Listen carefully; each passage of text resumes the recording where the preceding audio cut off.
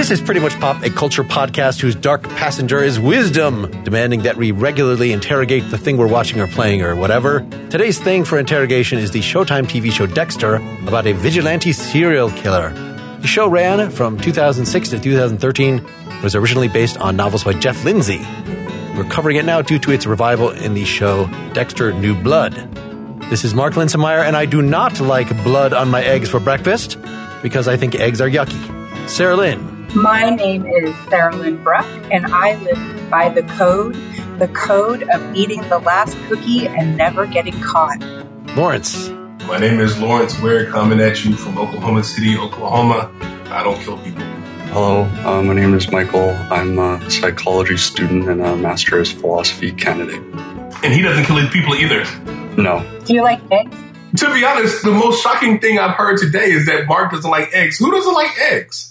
What is up with that, Mark? It's a leftover thing from when I was very young. I have not matured enough to get over it. It's funny because Dexter likes eggs.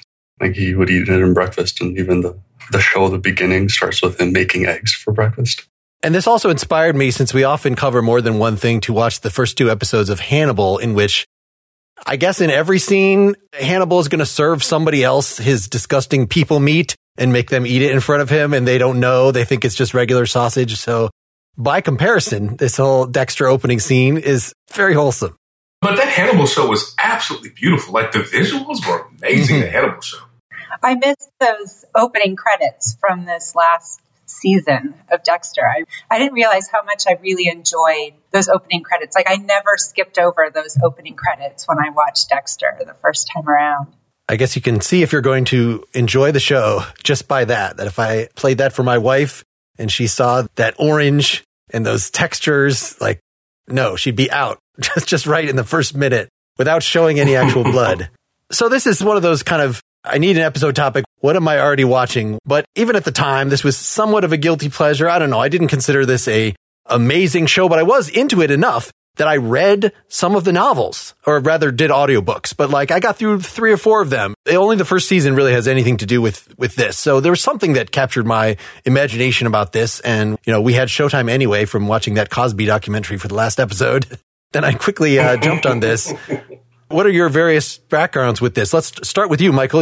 I just put on Facebook, who's watched Dexter, and you chimed in.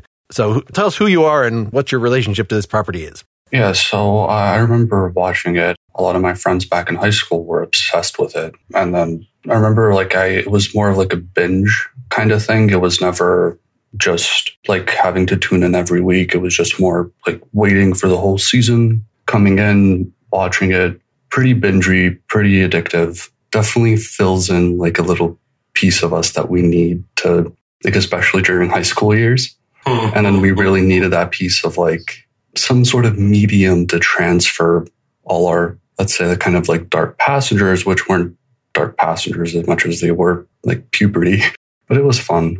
Definitely enjoyed it. The New Blood series was a good touch. I find it kind of courageous for the creators to come together and say like, hey, like, we left this off really badly. Now we need to pick it back up again. Let's see what we can do. And I guess we all know how that turned out, but which we're not going to spoil for at least 30 minutes, let's say. Yes. Wait a second. Wait. How the hell are we going to talk about this show and not spoil it for 30 minutes? I think I'm just saying how the last episode of the new series ends. I think we could hold off at least 15 minutes from spoiling that. But I think everybody knows from the press how the original series ended in an unsatisfying way, right? He did not die. That was something that people objected to. And so there was room to pick it up later and actually having enough time pass so his son could grow up and be part of the show and be central to the show. Like, that was actually pretty damn cool. I would not have necessarily wanted to sit through 10 seasons in the interim to get this character to this point.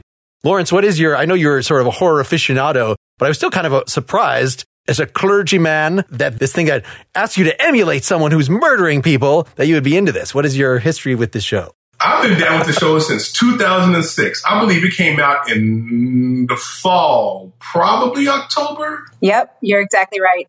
I watched it weekly, never did a binge. I never went back and rewatched the show.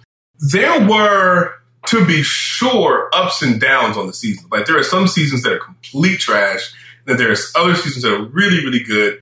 And the way that the first iteration of the show went, I was very, very disappointed because I think that it kind of cheapened what the show was kind of building to, like what the climax was supposed to do. Now, beyond that, there was also a thing called Dexter Early Cuts. Was that an internet-only thing or something? I actually didn't. I think so. It was like Early Cuts, and then it was like All in the Family or something like that. But it was like in the 2010s, 2012s. I didn't watch that as closely, but I did kind of jump in on that. And then when this final season was announced, I was very excited about it.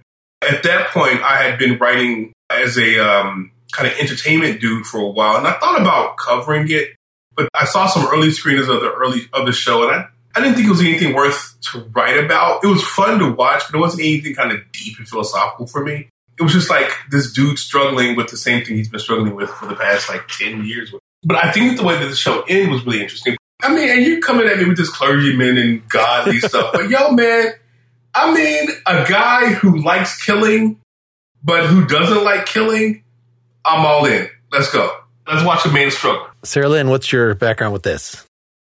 I was a huge Michael C. Hall fan from 6 Feet Under. I mean, I was obsessed with that show. I loved it. I loved that character. And I thought he was such a great actor. And when he signed to do Dexter, I was already just kind of in. It's like, you know, how you have authors who are like automatic buys. I was an automatic for Dexter.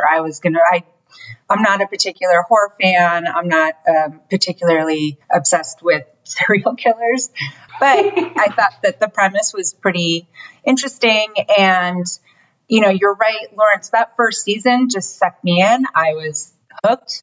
The first 4 seasons I thought were pretty good, that 4th season especially. And then after that, it was just a decline. So it was, Clyde Phillips, the showrunner, leaving. That is sort of the conventional wisdom is like, and he's back in for the new thing. So he could fix the mistake. Absolutely. And I even stuck with it for a little while after season 4. But at the end of season 6, when Deb said that she was in love with her brother, I was out. I was like, I don't think I can.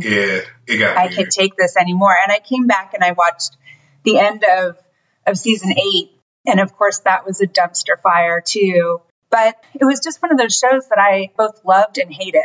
I was never in the middle with this one, and I feel bad because I feel like I don't know that Michael C. Hall's career has gone to where I think he should have. I feel like he should be working a lot more or working in bigger projects because I think he's so talented. But man, oh man, the last few seasons of the show did not do him any favors.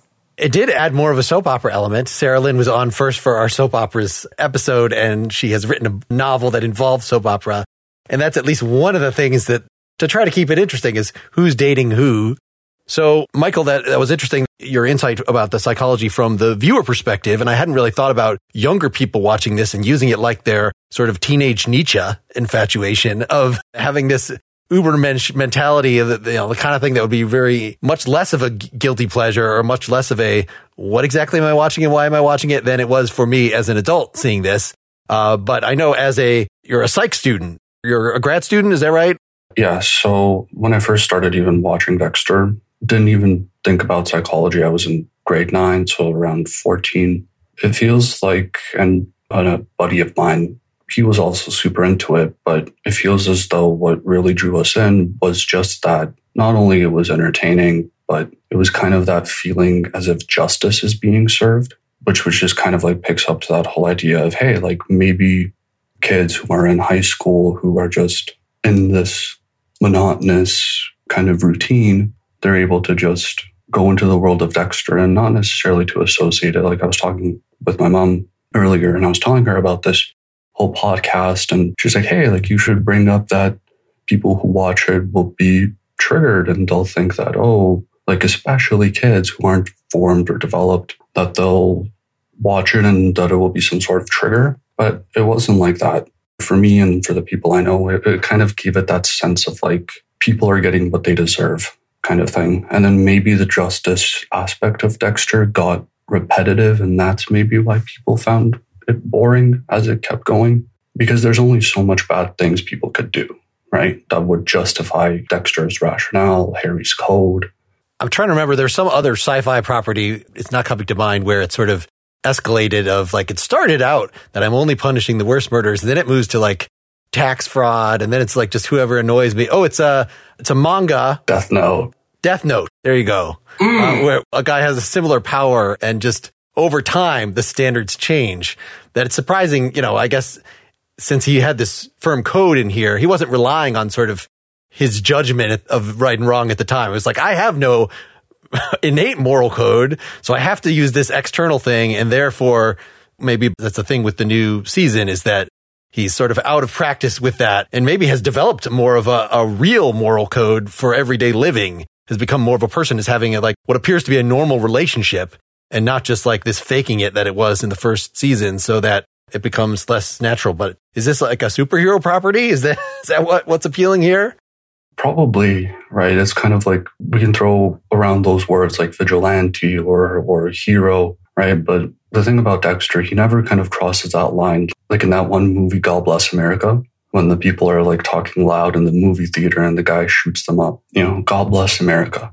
And then that kind of is like crossing the line, right? That's kind of thinking of, well, these people, sure, they're annoying, sure, they're taking up 2 parking spaces, but do they deserve to die? No. And if we ask it from a moral, philosophical level, there's quite a bit, right? Like we won't necessarily like Dexter, we're in his head. We're seeing this through his perspective. And so we're forced to not just see him as a human being, but also evolve with him, right? So from the beginning, he was sort of faking being a person. He was faking this relationship with Rita so that he could seem to the outside world like a normal person.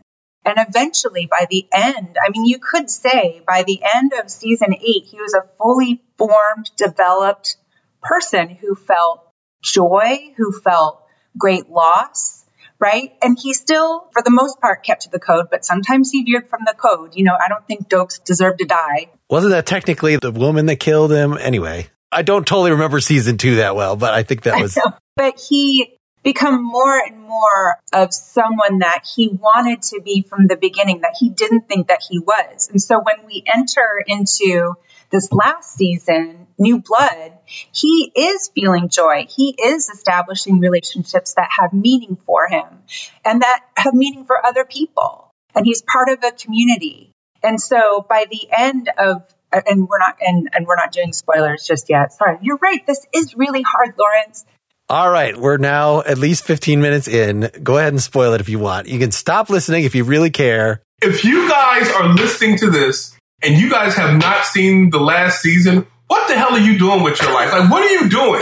Like, why are you here? Maybe some listeners are Lawrence Ware completists and they have to listen to everything you're on, whether they've seen the show or not. They may be. I feel sorry for them. Go ahead, Sarah Lynn, spoil it. Yeah, so if you haven't seen the ending, maybe just take a little pause and go see the series. Okay, so spoiler alert.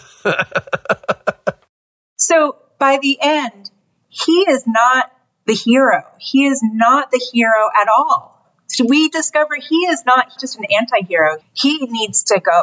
And so that's why I think at the end, it was a satisfying ending, finally, because he got the ending that I think most of us think that he probably deserves. No, Sarah, you're being kind.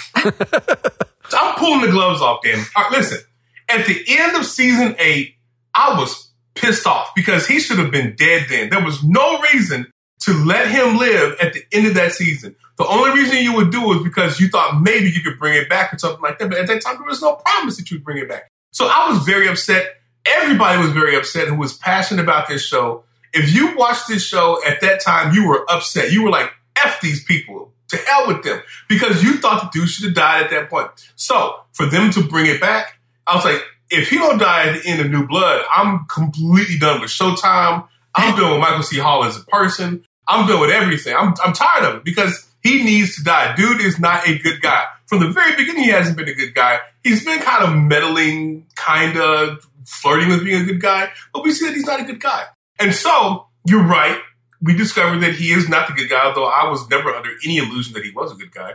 I thought it was a little bit of a twist that who killed him. I don't know if we want to spoil that. That was satisfying. That made sense. But it does leave the door open to explore what happens with his son, because I think that's where the show could go in the next season. They chose to go there. But that character needed to be, he was well past his expiration point. He needed to die. Following Michael's citation of a relatively obscure 2011 film by Bob Goldthwait, God Bless America, I'm going to cite the 2012 film Maniac starring Elijah Wood, which, Sarah Lynn, you were saying, oh, we get to see through the eyes of a serial killer. That film Maniac was literally through the eyes of a serial killer. That the entire thing was shot in first person. What year was that? 2012. It was a callback to Peeping Tom, which is a 1950s movie or something like that. And it's very disturbing. But yeah, you see it through the eyes of that serial killer. It was really interesting. This is 2006. When it came out, this is the first time for me that I had jumped into that character's shoes, which I thought that was really clever. And I'm a writer and I'm a reader and I'm also a writing teacher. And so I advocate reading because it gives us empathy, right? We want to experience what other people who are different from us experience. We always think of that as a good thing, right? And now the argument is it a good thing that we're jumping into the shoes of people that we would consider evil or bad or destructive? I'm going to answer yes to that, but let's put it on pause because that opens up a whole entire question about really the kind of arc of television post The Sopranos, I think. Because so much has changed post Sopranos. But we'll get to that in a second. But I got a question for you, Mark. Now, you said you read the books. Were the books as good as the show? Because I imagine that the books go deeper into his psychology and give you more insight into how he is as a person. They don't go deeper. And so it's pretty disappointing that they're very light and easy, fluffy read, just fun. One of them was called Dexter is Delicious. Where it lost me, and I think this is the third or book or something like this, but I don't think I got beyond book 3. Maybe I started book 4. I forget exactly where I was in it, but I definitely got past at least 2. And that the second one, I think, had something to do with devil worshippers and the occult or something. Like it kind of went a different direction than the TV show. But then, so Cody and Astor, his stepkids, they had an abusive father, and they begin to show their own signs that they're going to have these urges too. And he has to then be their mentor. And that kind of lost me because psychologically I thought, okay, I can buy from his situation that this would have happened. But having 2 of them that merely because they're, it just wasn't a comparable situation at all. It's not like his dad murdered people in front of them. He was just a bastard and beat them and was sort of your more garden variety type of asshole as opposed to this exceptional circumstance. So I really enjoyed that there was something like that in the reboot show and the revival show, and that it turned out the way it did. And they didn't say, oh, his son is just like him and he can lead him through this. That was actually the big revelation, is that his son, while he did have violent tendencies and things, they came from a much more ordinary source. And he ultimately could not get on board with this project. And if they had actually launched into, we're going to have Father-Son Serial Killer Season 2, come on, I wouldn't have bought that. So, I feel like there is some justice done to the gravity of things in a way that there wasn't in the books. I mean, maybe the books ended fabulously. I didn't follow up the whole journey. Well, don't you think because of that, the son doesn't have that dark passenger in the way that his father does, that there can't be another season after this? Like, I don't know what they could do after this season with that character, because I think they could probably finagle something. Yeah, I mean, it wouldn't make sense really to do it, but they might figure out something. But you're right. I do want to say something about Jennifer Carpenter in a minute. But I imagine that if they wanted to go somewhere, they would go somewhere with that son. That's where they would logically go. I just don't know how they would develop that story. But I think that Jennifer Carpenter, she plays Deborah Morgan in the original series, and she's the dark passenger in this one. And I thought she was great. And one of the things that hasn't really been spoken on, like her and Michael C. Hall were like married, I think, during the making of Dexter. And I think they broke up in 2011. The show went on. So I always thought that was an interesting dynamic, their relationship and their interplay, knowing that backstory.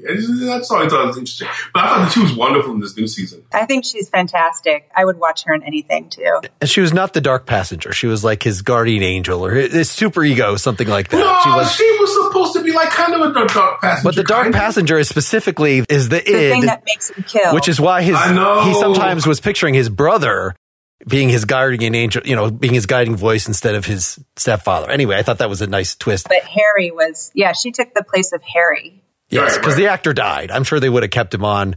Oh, did he die? Yes. I didn't know that. I didn't know that. No, I didn't know that. You can't have a ghost age too, though. That's another, you'd have to de-age him. Anyway, so Michael, pull out your psychology chops here. We've got the evolution of this Dexter character over time, the thing with his son, and now the thing with his sister, including the incestuous stuff. Do you want to speak to any of that? The huge thing is that similarity that he has with Harrison, how they were both born, and then when they were young, born in blood. Huge factor.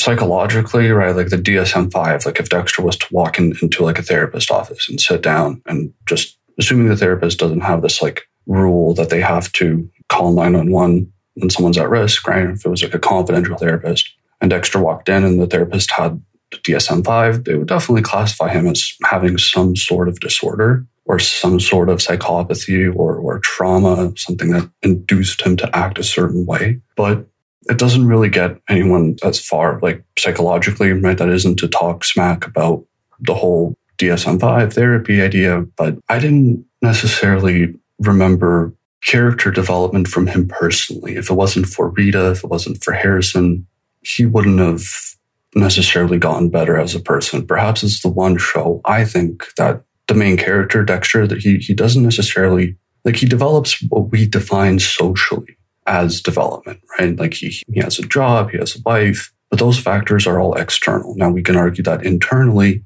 there are some sort of developmental factors, like following Harry's code better, but it gets repetitive and throughout the seasons, and that's probably why Sarah and Florence mentioned this whole idea of it got boring over the seasons, but that character arc was definitely missing. And I gotta say, I also find it funny how we were talking about how we're not going to spoil the final episode of New Blood of the last season, and we still are kind of in that territory. We still didn't necessarily spoil it. We have said that, yes, Dexter has died, but we haven't really gone into the details about what happened, which I think is good, and we can definitely come back to that also. But one critical point that I really want to say is that my favorite episode, hands down, out of all of Dexter, was from the New Blood season, but it was specifically that episode with Harrison, where he got absolutely just plumbered.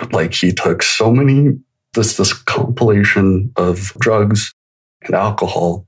I remember watching that, and there's something strangely terrifying and satisfying about that. Kind of comparing it to, there's a Netflix show called Deadly Class. I highly recommend it. Also follows that idea of a troubled person through youth, right? Psychology definitely tells us that anything that happens in childhood will very much likely stay and have consequences as you grow older. But the similarity that I found with that one episode, I believe it was episode 3 or 4, and Deadly Class, was just that idea of what the drugs really tell us about the person.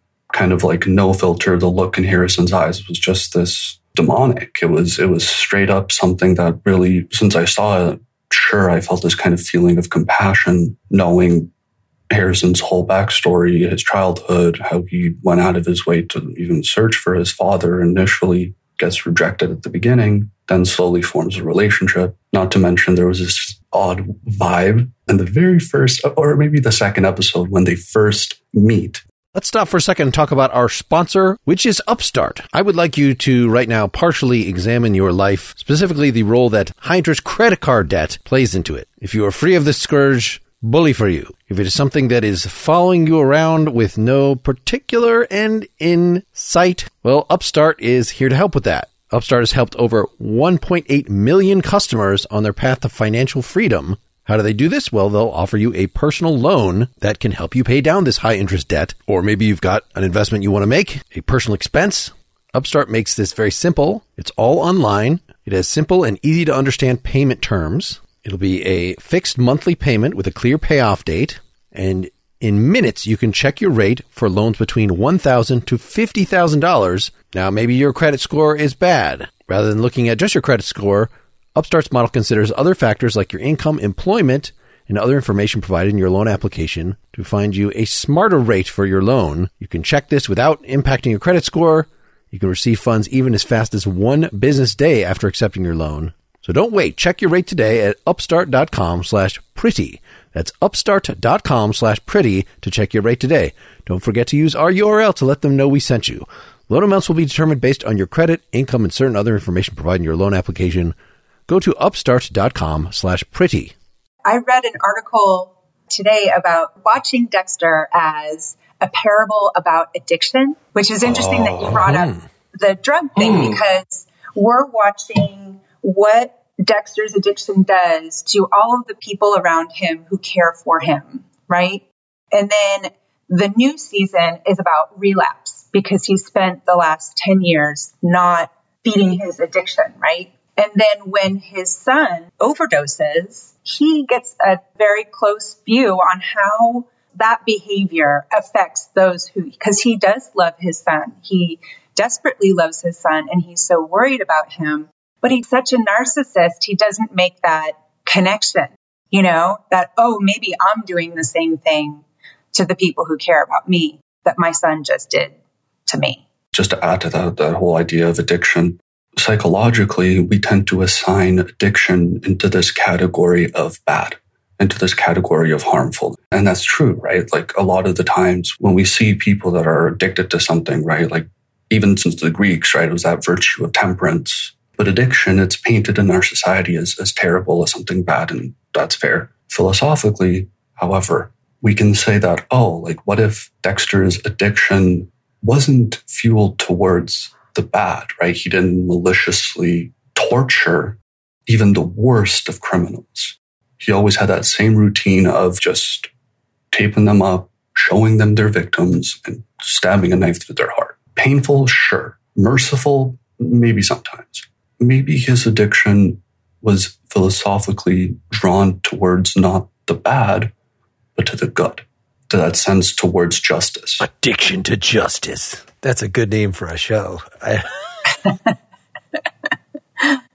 You heard it here first. I want everybody who's listening who can't hear know that I'm shaking my head of how cheesy that was. Addiction to justice. Get out of here. I like the idea that this is a show about addiction, but shows about addiction and movies about addiction are so depressing. But this could explain why there's no progression in this character, because he's just an addict and he's always going to be an addict. And it's so frustrating to deal with an addict.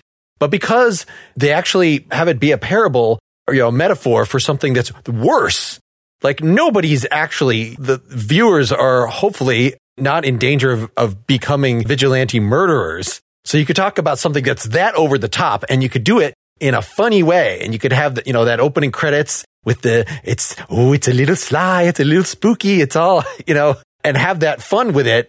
And yet it's actually a show about this big bummer topic. That really opened the door for me, that thought. It's kind of like, why are people so fond of cop shows? Like SWAT, for instance. Like I loved SWAT, and anything kind of cop related. It's because it's kind of this feeling of justice, and Dexter kind of takes it one step forward. Like we go from people getting arrested, action, gun scenes, to careful, meticulous, rule-based planning to execute something. That heightened experience, I think that you're talking about, Mark, right? It's that because you're right. I agree with you. I think stories about addiction can be really depressing, a big downer, to use a bad pun.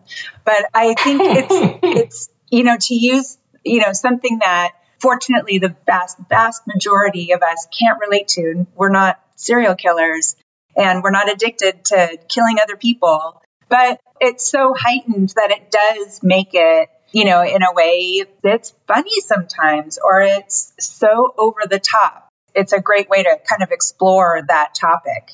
Notice how also one crucial psychological piece of why people portray Dexter as kind of more heroic, more vigilante style, probably because serial killers, the cliche idea, but I think it really rings true, is that they have a tendency from the beginning, whether it's trauma-induced or whatever, it doesn't matter. But take, for instance, the documentary, I'm not sure if I can swear, but it's like Don't F With Cats. That documentary kind of shows, and it's based on a true story. And it's very disturbing, actually. It's very, very disturbing. Far more disturbing than Dexter. Yes, but even the quote-unquote protagonist of that documentary, who is a real-life serial killer, had these tendencies, and not sure if we see this also with Ted Bundy and all those folks, but they have a tendency from childhood to kill animals and just be malicious towards, I'm not too sure about the characteristics specifically, but Dexter had none of that. Like, we never saw him be violent towards animals, and sure, granted, we only got a few flashbacks of his childhood. Yeah, I think there was some flashback about him having murdered animals. Like, they didn't show him doing it, but like, this is why his stepfather detected that he was this, you know. Oh, yep, that makes sense then. Violent tendencies. Like, I don't remember all the details of the flashbacks. Like, I don't think that, for instance, he just killed a random girl and then his dad discovered and covered it up and said, no, you have to be, like, it was something that it was stopped before it got to that. Didn't he dig up the dead dog or something in the yard? Is there a flashback that shows him killing an animal? Did Deb find something? I did rewatch the first episode and a half, but like, I was not going to sit through a substantial portion of this to, you know. Not all 8. I mean, I remember the arcs. I remember especially not the last 4 seasons. Don't sit through the 5 through 8. Don't do that shit to yourself. See, I got to say, my standards were so low for this show.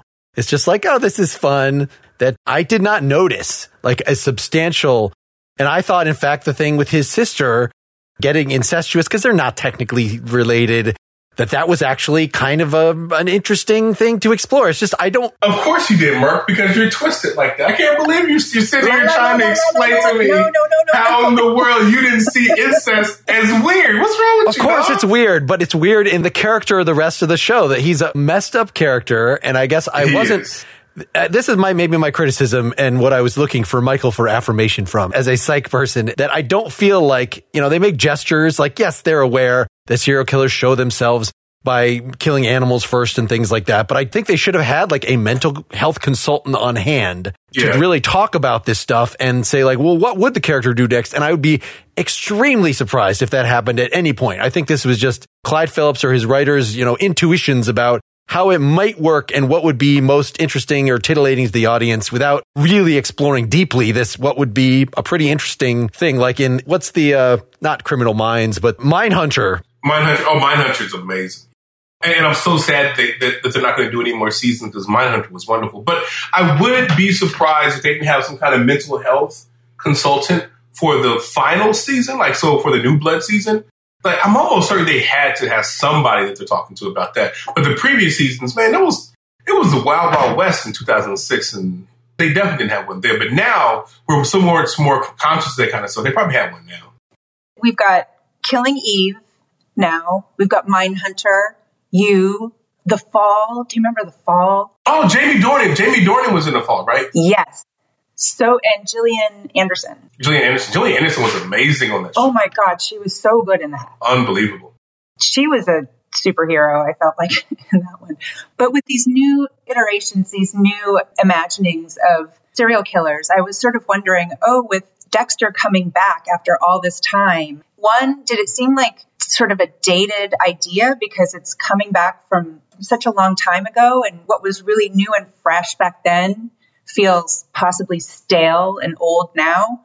And then 2, did we really need it? Did we need that closure? Okay, I'm going to jump on this one. I'll answer the second one first and then circle back to the first one. The second answer is yes, we needed it. Because if you were a fan of the show and you saw how the show ended, you were upset, and you were probably sitting around throwing your hands into walls, upset for every year up until they released this particular season when he finally died, because they completely botched the end of the show. They did. They absolutely botched the end of the show. And so since they botched the end of the show, they had to come back and give us something. Now, to be honest, all the extra story, I kind of didn't need it, but I needed him to die. I needed him to die. I needed him to come to terms with who he was, and I needed someone to kill him. Now, circling back to your first question, here's the thing, and I'm still trying to wrap my mind around it, and probably once I figure it out, I might include it in the book that I'm writing. But there is something going on in American culture where we are obsessed with anti-heroes right now. Like, there's something going on. For a long time we have been. But it hit mainstream, I want to say around The Sopranos. Like, that's kind of where it feels like it hit mainstream, around the time of The Sopranos. But since then, it's just been a string of anti-heroes. Even Don Draper was an anti-hero in many kind of ways. Breaking Bad. Yeah, Breaking Bad, of course. Walter White was an anti-hero in many ways. Because this is one of the original kind of anti-hero shows. There's certainly space in the culture for it. And it was definitely worth having this show kind of come back. And needed is a hard, needed, no, wanted, yes. Because this is kind of the original anti-hero, the original guy who's like both a good guy and a bad guy trying to figure out where his place is. So, yes, I think so, but I'm still trying to figure out what is our cultural obsession with anti-heroes and why does it have so much cachet in the way that it does right now? I don't know what it is. I don't know why, but part of me feels two things. And just to respond to Sarah Lynn's question, and to really build up on what Lawrence mentioned as well, I feel like I kind of want to play devil's advocate. And while I do strongly believe that the ending was bad, maybe we can also approach it from that position of there will never be a satisfaction. There will never be an end. Sure, that's a stretch, and sure, there are other factors that the writers had to deal with. And another thing is this whole idea of anti-hero is kind of like wet water. It's like, what is the clarification? Because then if we get into hero versus anti-hero, then it's just back to moral philosophy. Then it's just back to what do we mean by good? What do we mean by bad? What are the characteristics that make someone a hero versus an anti-hero? Right? And then throwing those labels around. And I do see that we as people, we do have that surge, or we do have this tendency to feel a sense of compassion for those that are acting outside of the norm. Like whether we're seeing Dexter, who takes that norm in his world to a different level compared to Joe Goldberg from You, right? A lot of these anti-heroes are kind of fueled by their backstory, which is just always coming back to childhood, always coming back to what Dexter faced, what Joe Goldberg faced. I'm not sure about other shows of similar anti-heroes, but Hannibal Lecter, I haven't seen every Hannibal Lecter property, but they shouldn't reveal his backstory if they did. Yes, but Hannibal Lecter was probably more intense. Hannibal Lecter was probably way more intense. And I have some bits and pieces. What was it, that one with Anthony Hopkins? Is that? Well, he played Hannibal Lecter in one of the things, yeah. He was just insane. He was antisocial, just completely Well, that's not Hannibal deranged.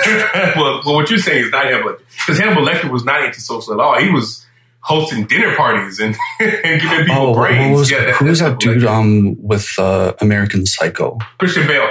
He is antisocial. Yeah. He's narcissistic, but is he really not antisocial? Christian Bale, in American Psycho, he's a little bit more. I kind of get the feeling that, Sarah Lynn, what do you think? I kind of get the feeling that Christian Bale is kind of antisocial in American Psycho, but it's been years since I've seen it. Sarah Lynn, what do you think? I know, and I read the book too, and I'm trying to remember if I think the book was first person voice. I think it was through his eyes, but the movie seemed more removed than that, didn't it? So the scene that comes to mind for me when it comes to American Psycho is the cards. And so whenever they pull out the business cards, they're comparing the business cards, you hear dialogue from him explaining how he feels about the business card versus other business cards. So I want to say that the film is also a first person narrative in the same way that the book is. Right. That book really disturbed me. And I don't know, and maybe I'm coming from a different perspective because it seemed like all of his aggression and that nail gun. Remember that nail gun? I do remember the nail gun. It was wonderful, wasn't it? It was great how terrible and demented. I'm a horror movie person, but yes, it was great and terrible at the same time.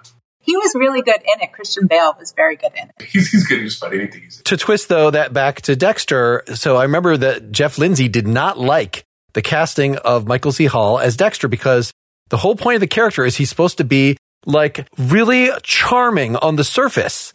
That's the way the serial killer hides, is by being just a super charming, maybe the guy from You.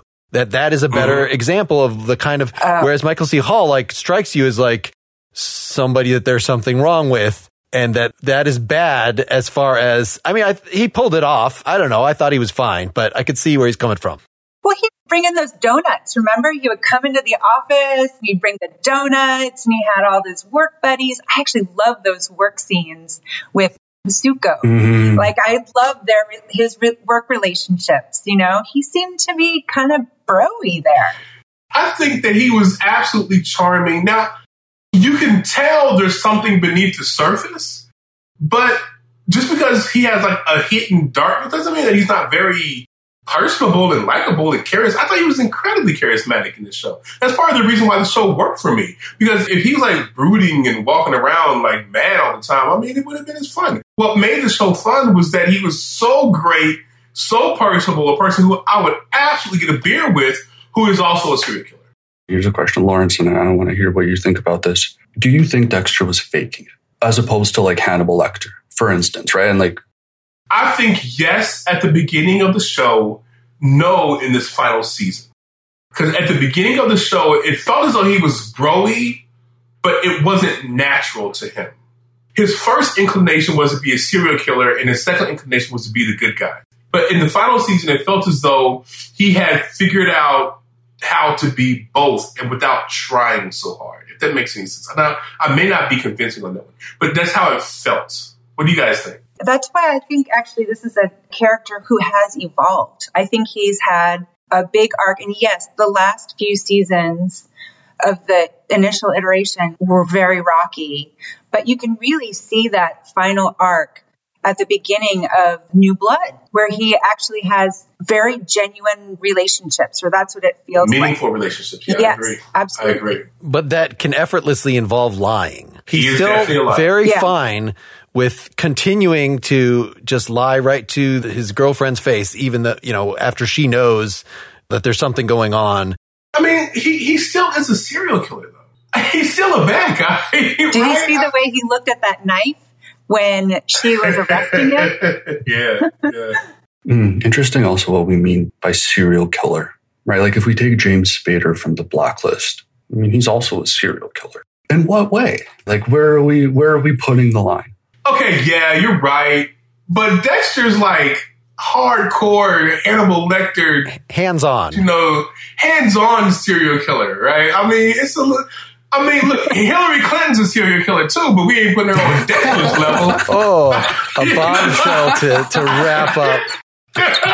What? That's fair. Okay, I'm sorry. Bush was a serial killer then. I mean, whatever you want to say. To be equal-handed, I'm saying there's a difference between hands-on killing a person and giving the okay for someone to be killed. Although James Spader did kill a few people, whatever. But there's a difference in what Dexter's doing. Dexter's a different beast, I would say. Was that too politically charged for you guys? As long as we clarify that you mean that it's like by approving drone strikes and stuff, she's a serial killer. Not that Vince Foster. Don't lock her up. Don't lock her up. That's not what I'm saying. Don't lock her up. I'm not saying that. I'm saying that she gave the approval. I probably shouldn't say this. Bottom line is she gave the approval for a whole bunch of people to be killed, and a lot of people are dead because of what she did. And you are pointing at something, not The West Wing. What's the one? The Kevin Spacey show. House of Cards? House of Cards, yes. That is getting at the similarity between not only what you have to do in the tough choices as leader and the scheming that it requires there to directly, connecting this to how it seems to go with a personality type that would be faking it to the greatest degree. And that, to spoil a minor thing from that show, pushing somebody onto train tracks with your own two hands. Even George Bush wasn't doing that. That's not a minor thing, Mark. That's a huge thing. That's the climax of the entire season. What are you talking about, a minor thing? Hey, we're at the end of the episode. Interesting, Mark. What do you think Dexter would say about the trolley problem? Well, it's a calculation. See, that's the thing that actually fascinated me about the show, and that in a similar way, there'll probably be an episode about this, and I'm saying this is the only reason I'm doing this, but I've been watching finally like the Sheldon stuff, the Big Bang Theory and stuff. I just tuned all that stuff out at the time. But what's interesting about that is it is another character that has no native social skills, and sort of the autistic framework, however it is, whatever neurological thing you have going on that makes you not able to read people's emotions and converse with them in a natural way, but instead have to do some calculation where you determine, okay, this is the appropriate thing to act. So yeah, the trolley problem, there's a calculation there, and you can, of course you would save the maximum number of people. Like, you'd be completely logical because you have no counter sentiments that would jump up to go against that. That would actually make it into a problem. However, he would definitely record the trolley going over the dead body. Thank you all for being on here. Any final words of wisdom about this property? If people sat through this show, but have not sat through the series, would you advise that they do so? I will say this. I really do love the show. Like, it's a really, really good show. I think that seasons 1 through 4 are absolute masterpieces. I think that in order to get into the final season, the New Blood, I should say, you probably should watch the final episode of the last season, but I wouldn't advise somebody to sit through seasons 5 through 8. Just read the recaps or whatever. But I do think that New Blood is really, really good. I think it is really complex philosophically, very rich psychologically. So, I mean, I'm joking around, but I am being dead serious. I think it's a wonderful show, and I advise people to look for it and try to watch it if you can. Yeah, I would agree. I was glad to catch this last season, glad to see it end a lot better in the right way. I do hope, however, that they just let Dexter and this whole franchise just kind of lie. We can all move on to Killing Eve now, and You, and all of the other new serial killer shows. But I do think that this New Blood season was actually really good, and I was happy with the way that it ended. Michael, any last thoughts? Dexter will always have a place, like, personally in my heart. But for any aspiring viewers, if you do decide to watch Dexter, know that it's a big commitment and that it's also, I would argue, worth it. For any, aspiring psychologists out there, there are quite a bit of tidbits. Philosophically, it can go really deep. We can talk about, how it relates to, notions of consequentialism, specific things like utilitarianism, all these really interesting things that one probably wouldn't find in other shows. So I would definitely recommend it. I'm not sure how would if this was kind of reversed and someone said, hey, watch just New Blood. Do you guys think that would be a good piece of advice or absolutely not? There's just so much coming from the first show. I just don't know if I could advise somebody because they might get in and get lost. What do you think, Sarah? I think New Blood was strictly for the fans. I think it was trying to make it right. Yeah, maybe if they led off with that clown thing, which I thought maybe was something they were showing from a previous season, but no, it was a new villain introduced in an indefinite flashback of a murderer clown, in a very concise way. If that had been in the first episode, just to kind of set you up of who this character was or something, I don't know. They could have created it like that, but they didn't. So yes, I guess I agree. I would not wish this on a random person who'd never seen the show before. I do have some follow-up thoughts with that, but I'm going to save them for the after talk. If people have a chance to stick around with me for a couple minutes, you can get that as usual at patreon.com/prettymuchpop. Thank you so much for listening. Thank you all for being on. So long. Bye. Thank you. Goodbye. Don't kill anybody. Get more Pretty Much Pop at prettymuchpop.com. Get bonus content for every episode at Pretty Much Pop is part of the Partially Examined Life podcast network, and it's also presented by openculture.com.